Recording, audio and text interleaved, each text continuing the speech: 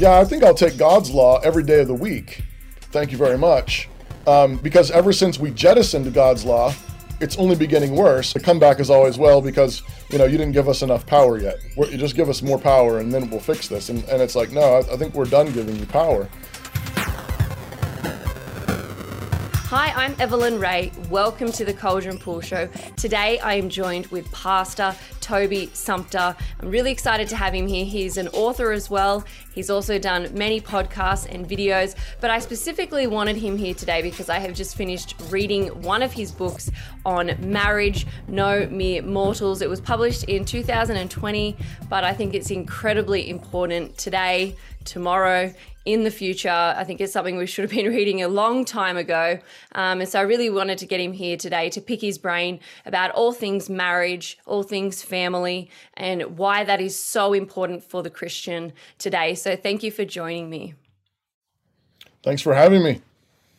Now, I gave you a little bit of an introduction, but for my Australian audience who might not be familiar with you, I was hoping you might give a little bit of a bio, a little bit of information about where you minister and sort of what got you into writing books and maybe what got you into writing this particular book.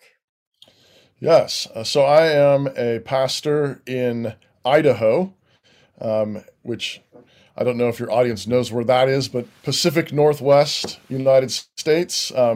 If you go west out of my town, you actually are in Washington State, and then it's another 4 or 5 hours to Seattle and the Pacific Ocean. So that's where I live, up in we call it the smokestack of the state. It's sort of got a smokestack on the top of the state. We're up there, up north. I am a pastor at a church called King's Cross, and in Moscow, Idaho, and we are part of the Communion of Reformed Evangelical Churches. Many folks may know Pastor Douglas Wilson, who's one of the founders of the denomination, and my church was planted by his church. I served with him for several years, and we're still in the same town, serving very closely together. I also do a Christian politics podcast called CrossPolitic. It's a daily Christian news show. Our kind of tagline is Christ over politics, and we believe that Jesus is Lord of Lords and King of Kings over every nation, and so all nations must obey him and obey his law. And then I write and do some videos for Canon Press, which is a publishing company here in town, and that's where my book, No Mere Mortals, was published. The book grew out of actually just a lot of, it started actually as a premarital counseling course. I think I mentioned that in the introduction, but we're in a college town. There's actually 2 universities. One, University of Idaho, is in our town, and then Washington State University is 10 miles away. I don't know how many kilometers away that is, but right nearby, and we so we have a pile of students in town, and so I do a lot of weddings. A lot of students find each other, court, and marry, and so I spent a lot of time doing premarital counseling with couples, and doing so many of them early on, I realized I couldn't ever remember where I was with each couple, and so I just sort of made myself a curriculum in my head, and I have 3 sessions that I do that kind of became the backbone of the book. And as I was talking with the editors at Canon Press about it and turned in a first draft, they came back and said, Toby, this is material that every married couple needs. It's not just for couples who are preparing for marriage. And so let's make a few adjustments so it applies in both directions. And go for it. And so that's the origin of the book. I just spending a lot of time trying to help couples get well grounded in Christ as they begin marriage, and helping them understand both the potency of marriage, the glory of it, and I think really, especially as sort of Western civilization is crumbling, I think it's a place where God's promises are particularly potent for Christians to be walking in faithfulness and obedience and in hope, believing that God is going to actually rebuild civilization as Christians trust Him, particularly in their marriages and families. Absolutely. And I think it's very clear when you break the home, you break the nation. And I think we're seeing the rotten fruit of, unfortunately, those cultural shifts which move away from the family, which move away from marriage. And I think we're living in a pandemic of divorce. And I think it goes back to even the dating days, how we're getting it wrong pre-marriage, and our idea of marriage and our expectations of marriage are probably wrong. And I look back on my life now, and I wish as a young girl I had have prayed for my husband before I knew who he was, before I knew what I was doing in my life. And I would have hoped that my husband would have been able to pray for me, his wife, before he knew who I was. And I think that understanding what marriage actually is, and what you sort of say in your book, that marriage, we are no mere mortals by any means. And I think having that understanding helps you if you're not married, if you're married, if you're struggling in a marriage. And I think it's incredibly important for all of us to sort of have, especially with these cultural dynamics and shifts that we're seeing. But, you know, I love how you start, well, in some of you did some 4 videos on Canon Press, the public that you sort of spoke about.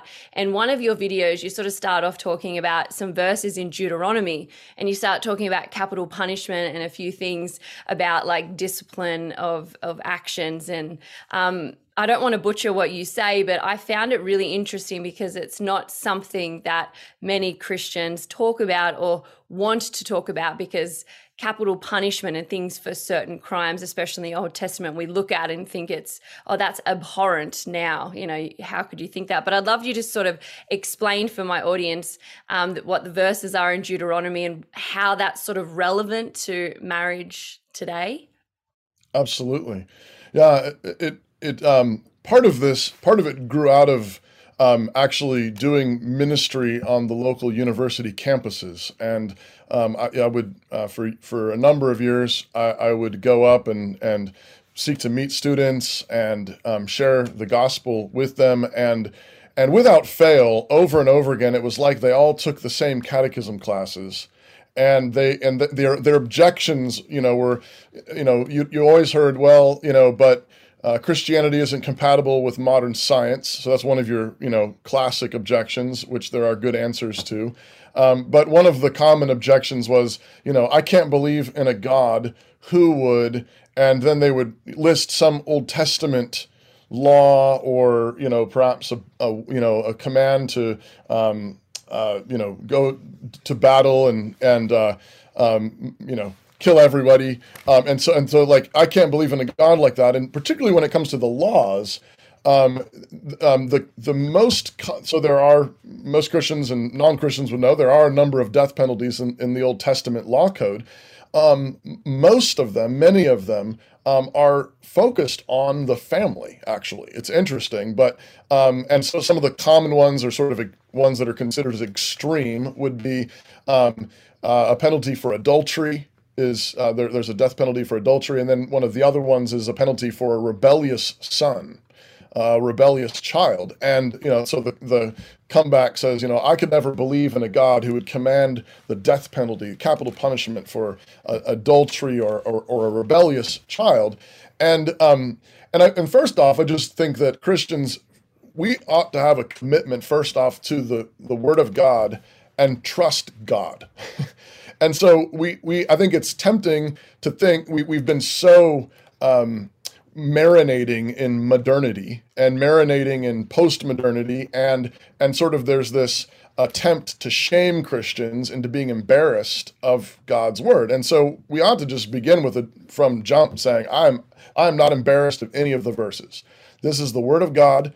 He knows better than me, and even if it seems strange or something to me, I'm not ashamed of it. I believe that verse. Yes, I believe that verse, and I'm not ashamed of any of it. But then, secondly, we ought to think to ourselves, well, you guys, up until about a couple of decades ago, actually most Western countries had laws on the books that covered basically all these laws. Sexual adultery was against the law in most Western Christian countries. Sodomy was against the law. And then we jettisoned that. And then right on schedule, we started, we legalized abortion. And, at least in the States here, somewhere around 65 million babies have been aborted since Roe versus Wade, which was thankfully just recently overturned. But nevertheless, it's not whether we're going to have a death penalty, it's who's going to die. How's that working out for you? And then, even on top of abortion, you can say, you rejected God's law for the family, and we have, mass addiction rates, mass fatherlessness, mass suicide, mass incarceration. I mean, just the amount of effects are just enormous. And again, it's like you said, we're going to make up the family. Like we're going to decide marriage is whatever we want it to be. And what did that get us? Well, it has gotten us society, like you said earlier. I mean, it's destroying our society. So again, I'm like, yeah, I think I'll take God's law every day of the week. Thank you very much. Because ever since we jettisoned God's law, it's only been getting worse. And then the comeback is always, well, because you didn't give us enough power yet. You just give us more power, and then we'll fix this. And it's like, no, I think we're done giving you power. But the last thing I think that would be related to this is, when you drive down the road and you see police cars, ambulances, fire trucks, you see flashing lights and sirens and maybe orange cones and yellow tape and people in vests and things, I don't know how you are, but I at least I typically think, I don't think, man, somebody's really overreacting. I assume that some kind of emergency, and I'm generally grateful that we have emergency responders. We have first responders who are helping them. I hope everyone's okay. But we assume when we see the flashing lights and the orange cones and all the rest of it, that something important and significant is happening there. And Christians should think the same way about the death penalties. When God puts death penalties in there, he's saying, watch out. This is, flashing red lights, flashing yellow lights, sirens, watch out. And we should assume that he knows what he's doing.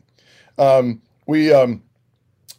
used there's a common phrase that's used to describe the family as nuclear. The family is nuclear. And what is typically meant by that is it's the nucleus of society. It's the smallest building block of society. And I think that's true. That's right. As the family goes, so goes the nation, so goes society. But by the same token, I think that's why the family is so potent. This question may not work on an Aussie audience, but in the States, especially in our red states, I'll ask the question, how many of you are Second Amendment fans? Second Amendment, of course, is our right to keep and bear arms. And, and you'll have a bunch of guys, yay, yay Second Amendment, yay guns. And I say, and don't you believe that the people should have the same firepower as the government? And in our states, everybody, yeah, absolutely, rah, rah, rah. And then I'll ask, how many of you think that people should have nukes? And the enthusiasm suddenly kind of, there's usually one guy in the back. Yeah. Watch out for that guy. But suddenly even the most enthusiastic supporter of the right to keep and bear arms is really nervous about the proliferation of nuclear weapons among just the common people. And you say, well, why? Well, because what my neighbor is doing with, if my neighbor is playing with uranium in his basement, that affects me, and it affects the whole town. It affects the whole county. I mean, we've heard of Chernobyl. There have been massive nuclear accidents that have had catastrophic impact on whole regions of the globe. And I think Christians have to think, if we're thinking biblically about the potency of marriage and the potency of the family, when God says, yes, at some point, you might have such a rebellious son, such a rebellious child, who is so hard-hearted, so violent, so full of cursing, just full of just a criminal thug. Yes, at some point, it might be best for his parents to bring him to the magistrate, and if he is utterly incorrigible, it would be best for society for him to receive the death penalty. Yes, that would be just, and it would save lives. How many people, have gone on shooting sprees in our land, for example, who are that incorrigible, rebellious child, and how many lives might have been saved? But the point is that the family, marriage, it is nuclear, and when you play with it, you're playing with a nuclear reactor. The stakes are high, and so this is why when the accusation or the question comes, why do you care what consenting adults do in the privacy of their own home, right? What are you, some kind of, what's wrong with you? You're some kind of pervert. You care about what consenting adults are doing in the privacy of their own home. And I would say, well, why do you care if your neighbor's playing with uranium? Because what you do in the privacy of your own home sometimes has massive impact on the whole region. And that's what divorce on demand has created. That's what promiscuity has created. Single motherhood has created. Fatherlessness has created. We are living in the nuclear fallout of the destruction of the family. We said it doesn't matter. You can play with marriage. You can have sex with whoever you want. You can hook up. You can do whatever you want. Free love, we called it. And what we were doing is we were pulling the atomic nature of society apart. And we set off a reaction for the last 50, 60 years that has had catastrophic effects. And now we're all living in the radiation of that fallout, of the breakdown of the nuclear family. Definitely. And we are certainly not even through the radiation phase, I fear. I'm sort of I'm looking for the end of it and like, where is it? But unfortunately, I think we have regressed so far. We have broken something so important that we have a lot of building to do from the very core, from the very atomic level, like you said. I was actually going to ask the question, how would you refute, or how would you sort of answer criticisms from libertarians who sort of say exactly what you said? Well, what about the privacy of somebody's home? Like, it's not bothering anybody, but I like how you answer that, and it's 100% right. Like, we can just see the destruction of the family and how it does have catastrophic effects everywhere. I think you mentioned in your book that the family is dangerous. It can, and that's a pretty big word, but I think it does hold the sort of weight of the importance of marriage and family. And I think that society needs families. And I think, God's purpose comes and is breathed through families and the fruit that families bear. But I sort of wanted to, sort of lean into for people who might not understand what a biblical marriage is, because I think, unfortunately, a lot of our education on marriage comes from Hollywood, comes from romantic, rom-coms.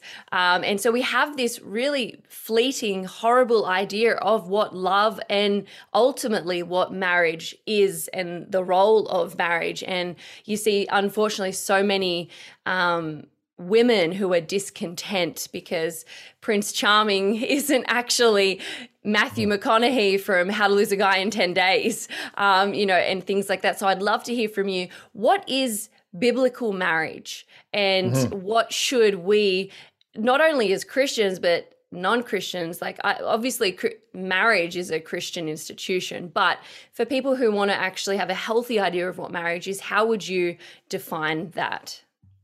Yeah. First of all, let me apologize on behalf of America for Hollywood. Sorry about that. So one of the things, let me just take one step back and then let me answer the question of what is marriage. But But keying off your point about the idea that marriage is dangerous, marriage is powerful, because I think sometimes you can open up a passage like Ephesians 5 or 1 Peter 3 or some of those texts, which are texts that I worked through in my book, where Paul or Peter or one of the other apostles is walking through kind of the basic structure of marriage. Here's the husband's job, here's the wife's job, here's how you work together, which I believe and believe is the best shape of marriage. But in order to understand that, I think it's important to come at it understanding, again, just how high the stakes are, and also having an understanding of what the point is or what the mission is.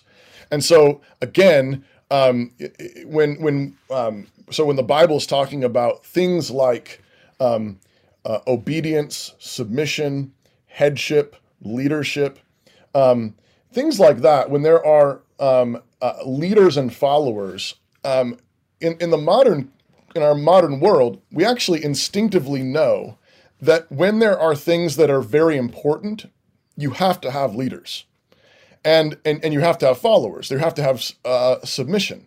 And so, we've all been given this lesson over and over again through the whole COVID era.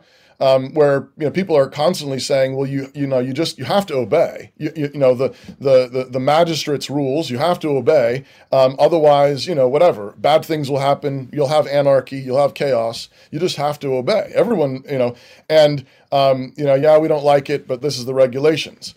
Because why? Because we see the state as being the most important institution, and so whenever a culture insists on obedience, you're finding out what the most important things are to that culture.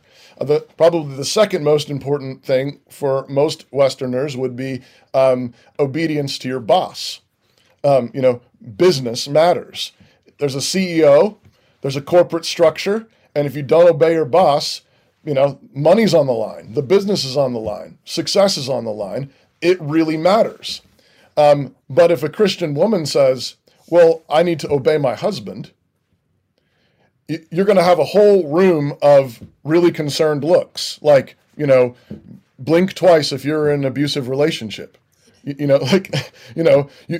not taking this too seriously, is he? Or you get similar concerns about, I need to obey my pastor, right?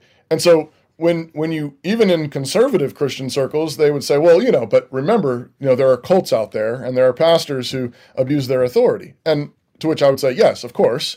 And there are abusive, tyrannical civil magistrates, and there are abusive, tyrannical CEOs, right?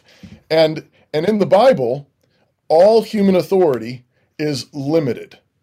In the Bible, all human authority is limited. And all through the New Testament, it over and over again, whenever it commands people to obey, or submit, it always says to do it in the Lord, or as to Christ, which limits their authority. No human authority in this world is absolute. Only Christ has absolute authority. Christ has absolute authority over the state. Christ has absolute authority over the family, and Christ has absolute authority over the church. There's no human authority over Christ. He has absolute authority. All other authority is limited by Christ and derived from Christ.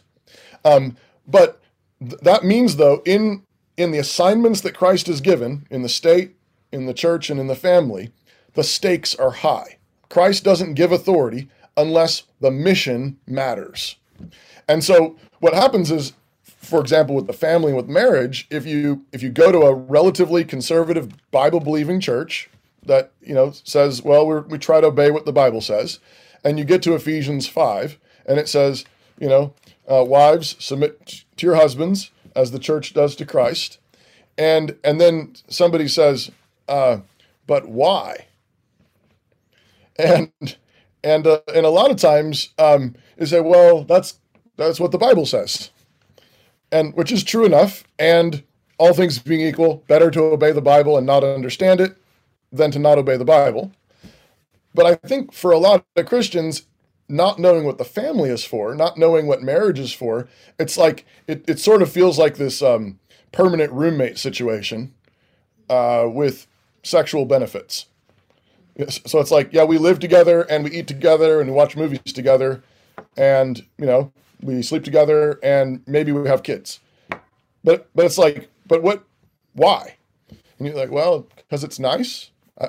Maybe for the warm, fuzzy, rom-com reasons, well, we fell in love.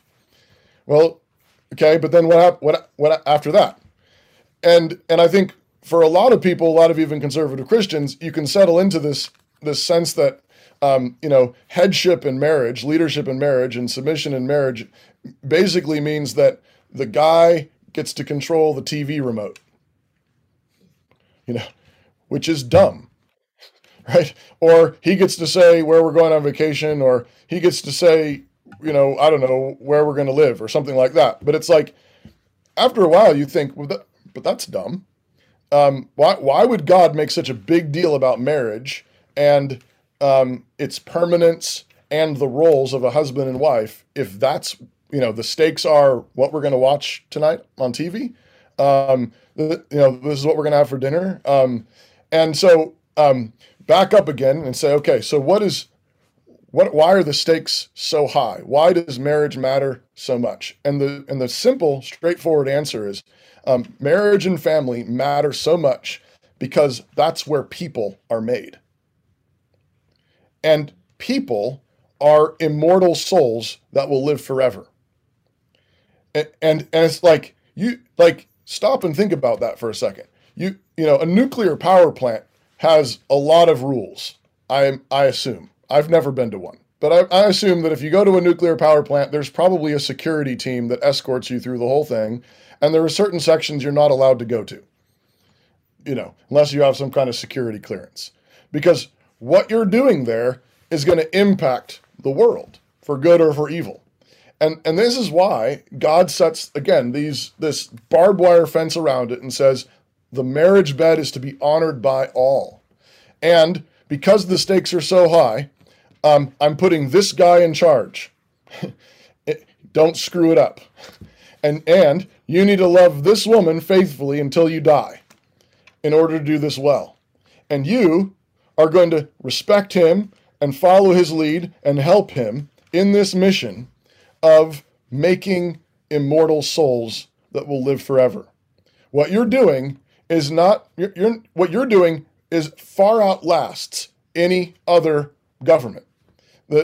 Businesses are going to come and go. Governments are going to come and go. States are going to come and go. But people will live forever. And I take the subtitle from my book, Marriage for People Who Will Live Forever, or the title, No Mere Mortals, is actually from a quote from C.S. Lewis that I mentioned in the book in a sermon he gave called The Weight of Glory. And in that quote, he just says, you've never interacted with a mere mortal in this world. Everyone you come in contact with all day long, at the train station, at the coffee shop, at the newsstand, people you're interacting with on social media, these are people who will live forever. And if you saw them in their future state, you would either be tempted to fall down and worship them as a god or a goddess, or you would recoil from them with just utter horror, like something you only saw in a nightmare. And what he's talking about is the eternal state. Human beings are souls that will live forever, and they will live forever either in eternal glory in the resurrection with Christ, or they will live forever in hell in a perpetual state of deconstruction and horror. And so, how could the stakes be any higher than that? A woman, I tell girls and women all the time as I have opportunity to teach them, never ever say, I'm just a wife and a mother, or I'm just a homemaker. What do you mean you're just a wife and a mother? What do you mean you're just a homemaker? What do you mean that you just make eternal souls that will live forever? What are you talking about? Right? And the fact that, we've been cool shamed into having, women be embarrassed of that and girls be embarrassed of that when everyone knows, since you were cognizant of anything, that what you wanted to do more than anything was be a wife and a mom, right? You don't have to teach, in the same way you don't have to teach boys to, invent swords or guns. They just take anything and turn it into a gun or a sword, no matter what. Girls turn anything into a baby in a house, right? Because they know that's what they're for. It's their glory. And so in a marriage is a covenant union between a man and a woman, one man, one woman, where promises are made in the presence of witnesses, and it's sealed by the one flesh sexual union. That's how a marriage is formed.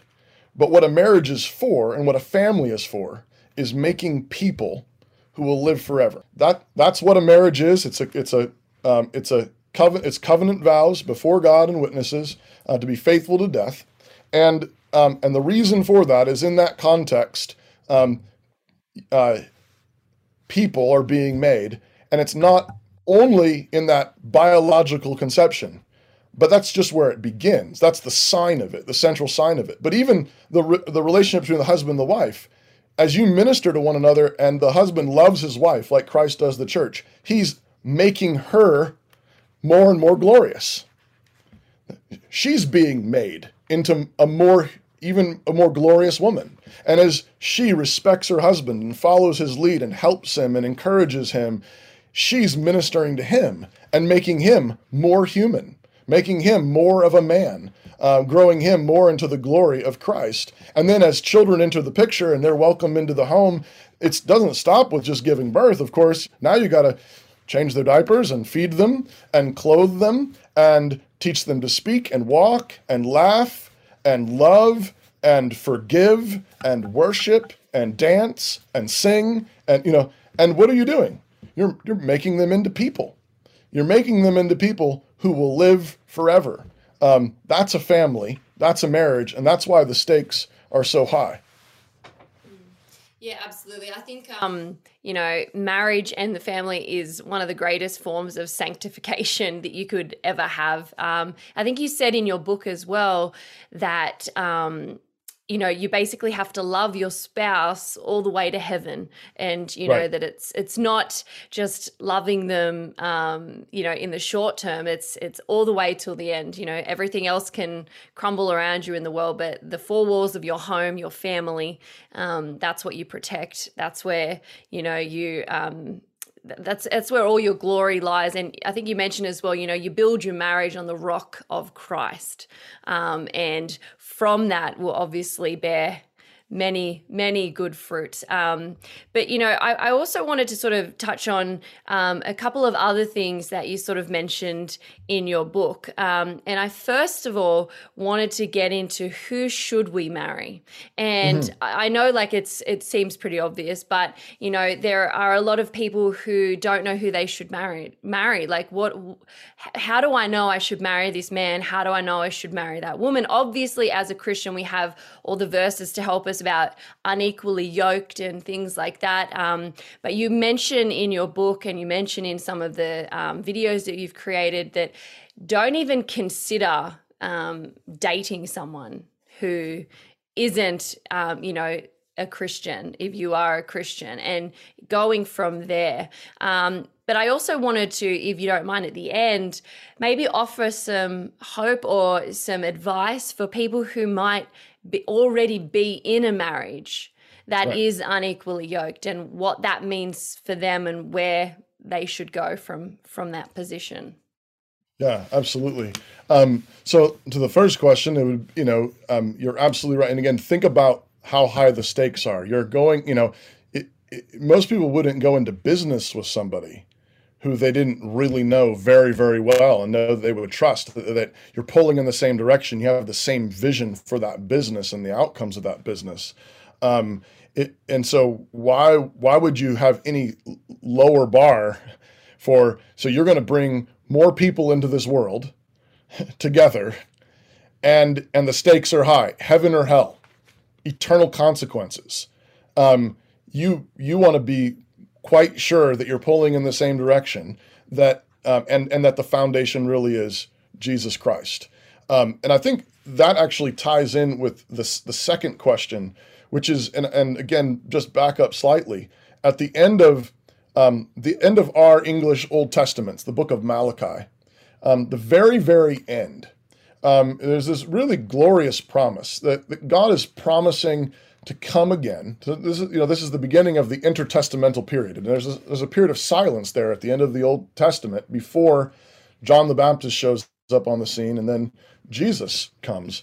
But the final words of the prophet Malachi are God's promising to come, and the specific promise that he utters, the last two verses, is he promises to come and turn the hearts of the fathers to the children, and the hearts of the children to the fathers, lest, he says, I come and strike the earth with a curse.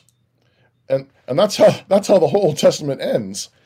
And it's this, I think, just this glorious, beautiful ending, because that's what's happened in the fall and in sin and in the destruction of family. We just talked about all this nuclear fallout. We are all living in the fallout of sin. All of us are living in it. The radiation has touched us all. We're all toxic. We're all, we in our families. You've got it in failed marriages. You've got it in death and sickness and dying. You have it in unfaithfulness and infidelity. You have it in pornography. You've got, all these things, and we're all touched by it. Nobody is untouched by the curse. But of course, the promise is that God's going to heal that. And the answer to that promise is Jesus. And Jesus came, lived a perfect life, and then the glory of it is, as a perfect man, went to the cursed cross. The cross is a cursed death. It's cursed by God and it's cursed by man. And Galatians says that he became the curse for us in order to take the curse away. And that's the promise for every one of us. And so whether you're single and you're looking for a spouse and you're worried, okay, you just scared me, Pastor. The stakes are high. I was already scared of getting married. And now you told me, we're bringing immortal souls into the world. I don't want to get married now. Because again, you're worried. I don't want to screw this up. But the answer is Christ came and took the curse. He took the curse, and everyone who looks to him, he takes their curse away. He takes their curse away, all the sin of your parents, the sin of your grandparents, the sin that's been done to you, the sin that you've done. He takes it all, and in its place, his righteousness is imputed to you. All who look to him in faith, their curse is taken away. The radiation is gone. The nuclear it's gone. And you're forgiven, you're clean, and his righteousness is put on you. And so that's the first foundation, is look for someone else who sees that, who knows that Christ is all. Christ took their curse. Christ is their healing. And it's only on the basis of that forgiveness, that mercy, and that grace that you would even think, oh, this is a good idea. We should get married. The pagan notion of why would we get married? There's things fall apart. Why would we spend a bunch of money and invite a bunch of people to watch us make promises that we don't even know if we can keep? Well, I still think it is good for the world. Even pagans should get married. It's better to get married than not. But they have a point. Apart from the grace of Christ, apart from Christ taking away our toxic radiation, put two toxic people together and you just double the toxicity. It's kind of crazy. But if Christ takes your radiation away, if Christ takes it away, then you have grace. His grace is upon you. So look for someone who shares that. Look for someone who shares those values. Look for someone who has dedicated their life to following Christ, putting Christ at the center. I think related to that would be go places where you can find people who are likely to share those values. You probably aren't going to run into a Christian at the nightclub who thinks, like you, or, whatever, but find a church that preaches the Bible faithfully, that's not ashamed of any verse in the Bible, and it's preaching it boldly. And then look around and see if there's any other singles. Find out if that church is part of a broader network or association of churches. Find ways to meet more people that way. Of course, the internet can be a great curse. It's also a great blessing. I mean, there are, be careful, and because there's weirdos, but, but nevertheless, you can meet real good, faithful Christian people on the internet, but just be careful and get it double checked by trusted friends and pastors and so on. But I would say that's the number one thing. Christ is at the center because Christ takes our curse. And the same thing then applies to the second part of your question. If you find yourself already married and you're married to an unbeliever, or you were married and there's been adultery, or you were married and there's been divorce, you say, what do we do here? Is it too late? The answer is absolutely not. Christ meets us where we are, not where we should have been. Christ always meets us right where we are, not where we should have been. That's his grace. It's grace. And so that grace, the grace of the cross that takes the curse for every kind of sin, every kind of failure. And so there you are, and you find yourself in a place and you say, it's a mess. I've screwed up. I've failed. Maybe your kids are already halfway grown or fully grown. You say, and I don't even know where are they going to go? And I blew it. Well, this is why Jesus came. It's why Jesus came. He didn't come for people who had their acts together. He came for people who were sick, blind, lame, and had failed. That's what he came for. And so that's the good news of the gospel, that wherever you are, whatever position you're in, whatever place you're in, if you look to him in faith, he takes the curse away and he begins to undo the curse. There are effects that we still have to deal with. Maybe you have, you've got to make child support payments. You've got to, you've got visitation rights, or, whatever the situation is. But the difference in being a Christian and not being a Christian is not whether you're going to face hard things. Christians face hard things and the effects of the fall just like non-Christians. The difference is that Christians walk through those things with Jesus. That's the difference. That's the difference. If you wouldn't want to be anywhere else. Once you've met Jesus, you wouldn't want to be anywhere else. You want to be with him, and whatever story he has for you, wherever he's brought you from, then you walk boldly forward with joy, with his blessing on you, because Jesus is with you. And he is the one that he undoes it. It's hard, it's difficult, but he's the one at work. And when you see him at work, you wouldn't be anywhere else. Yeah, I really liked in your book, and I think in one of your videos, you actually did like a little bit of a sketch of two homes. Yes. And you have one home that you look into and there's rubbish on the floor. There's cushions off the lounge. It's a mess. It looks like a hot mess. And then you look at the other home that's exactly the same, but it's neat and tidy. All the cushions are on the lounge. The rubbish is in the bin. And you make the point that both homes equally produce rubbish and mess. The difference is, as Christians, we know how to clean up the mess. We know how, and we have the tools and the means to, deal with the sins in our home or the mess in our homes. Right. And I thought that was really a really good point and you just sort of said it then. As Christians, it does not mean we are free of sin. Especially as two sinners coming together in a marriage, two toxic people, we're going to create sin, that we are going to witness the best and the worst of each other.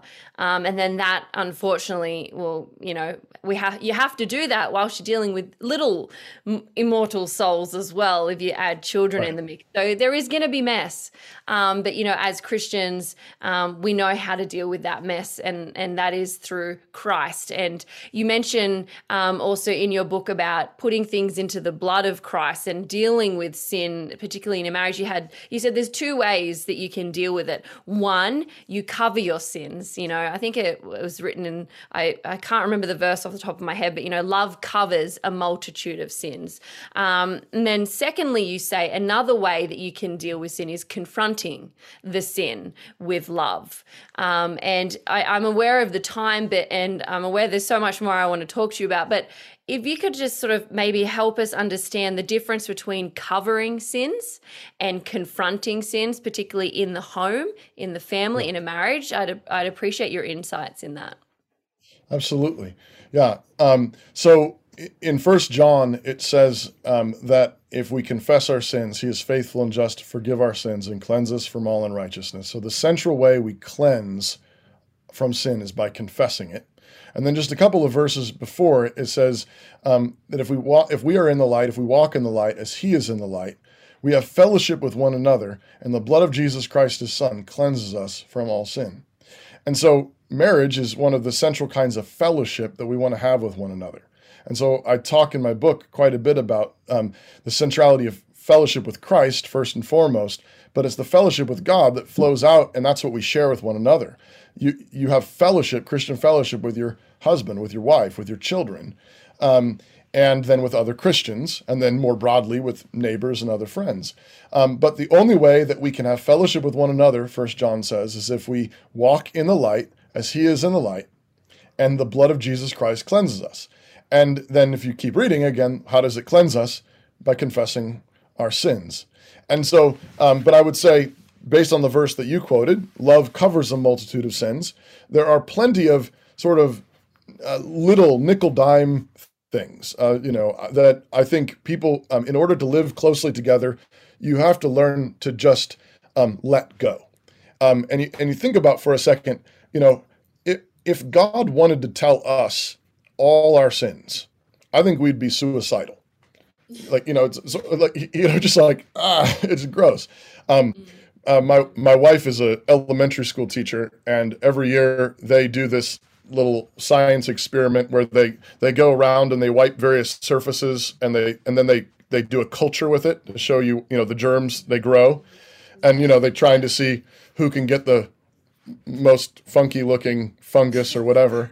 And it's always sort of disgusting to realize just how many germs are, on your chair and on your, whatever, on your cup, or, and it's the same thing with our lives. We're walking little bundles of sin and, attitudes and thoughts and words. And if, God took our heart and our mind and just displayed it on a big screen for everybody to see, every one of us would be utterly mortified.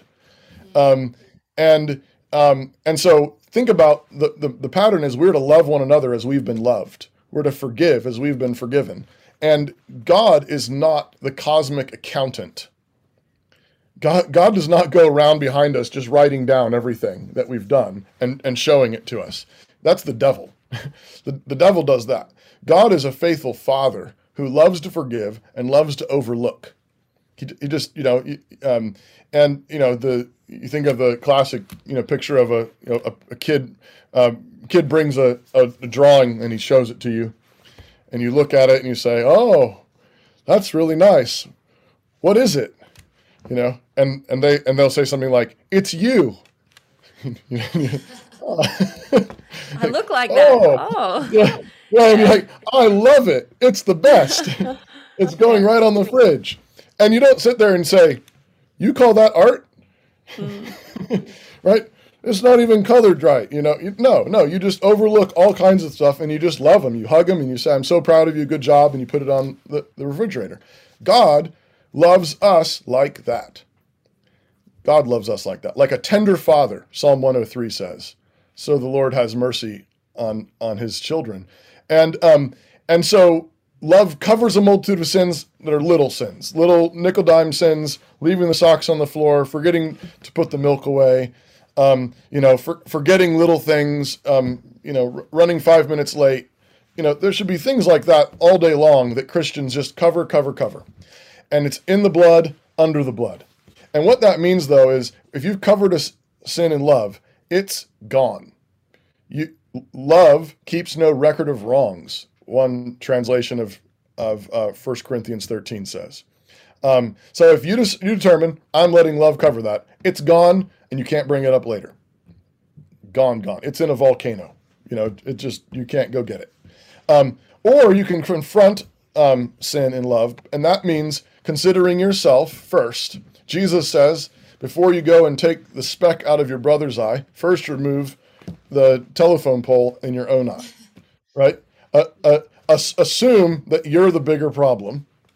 Assume that you might have contributed to it. Assume that you might not be seeing clearly. Deal with yourself first. But then what you do is you graciously go to your husband or your wife and you say, this morning as we were getting ready for work or whatever, were we in fellowship? Where it seemed like maybe our attitudes were a little tense, or is everything okay? Did I sin against you? Or you yelled and you threw something, and so I'm taking it that everything was not okay. Can we talk about that?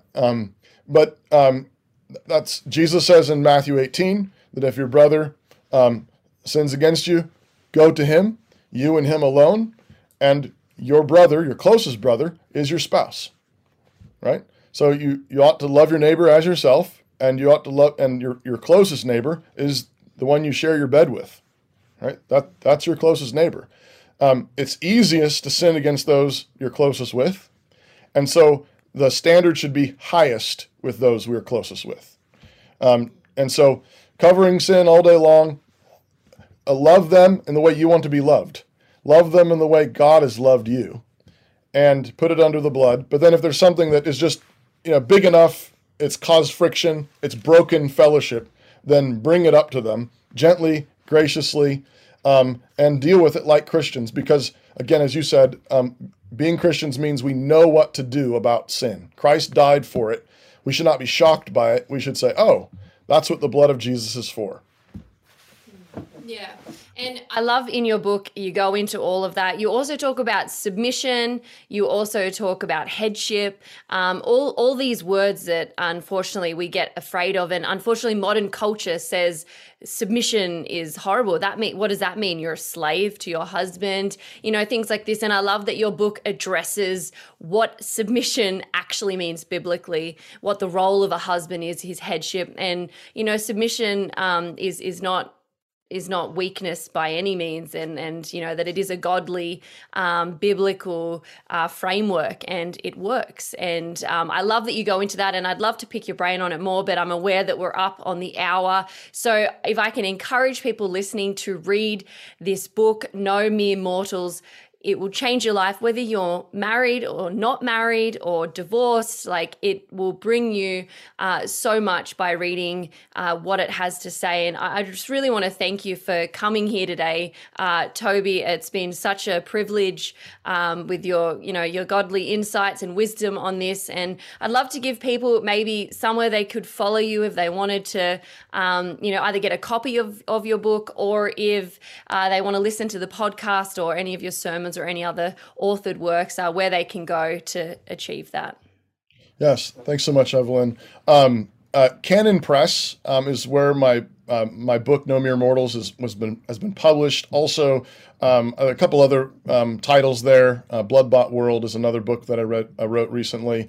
You can also find it at nomeremarriage.com. is a direct link to order the book. And there's a study guide that you can also get if you'd like to do a study with your family or with some folks at church.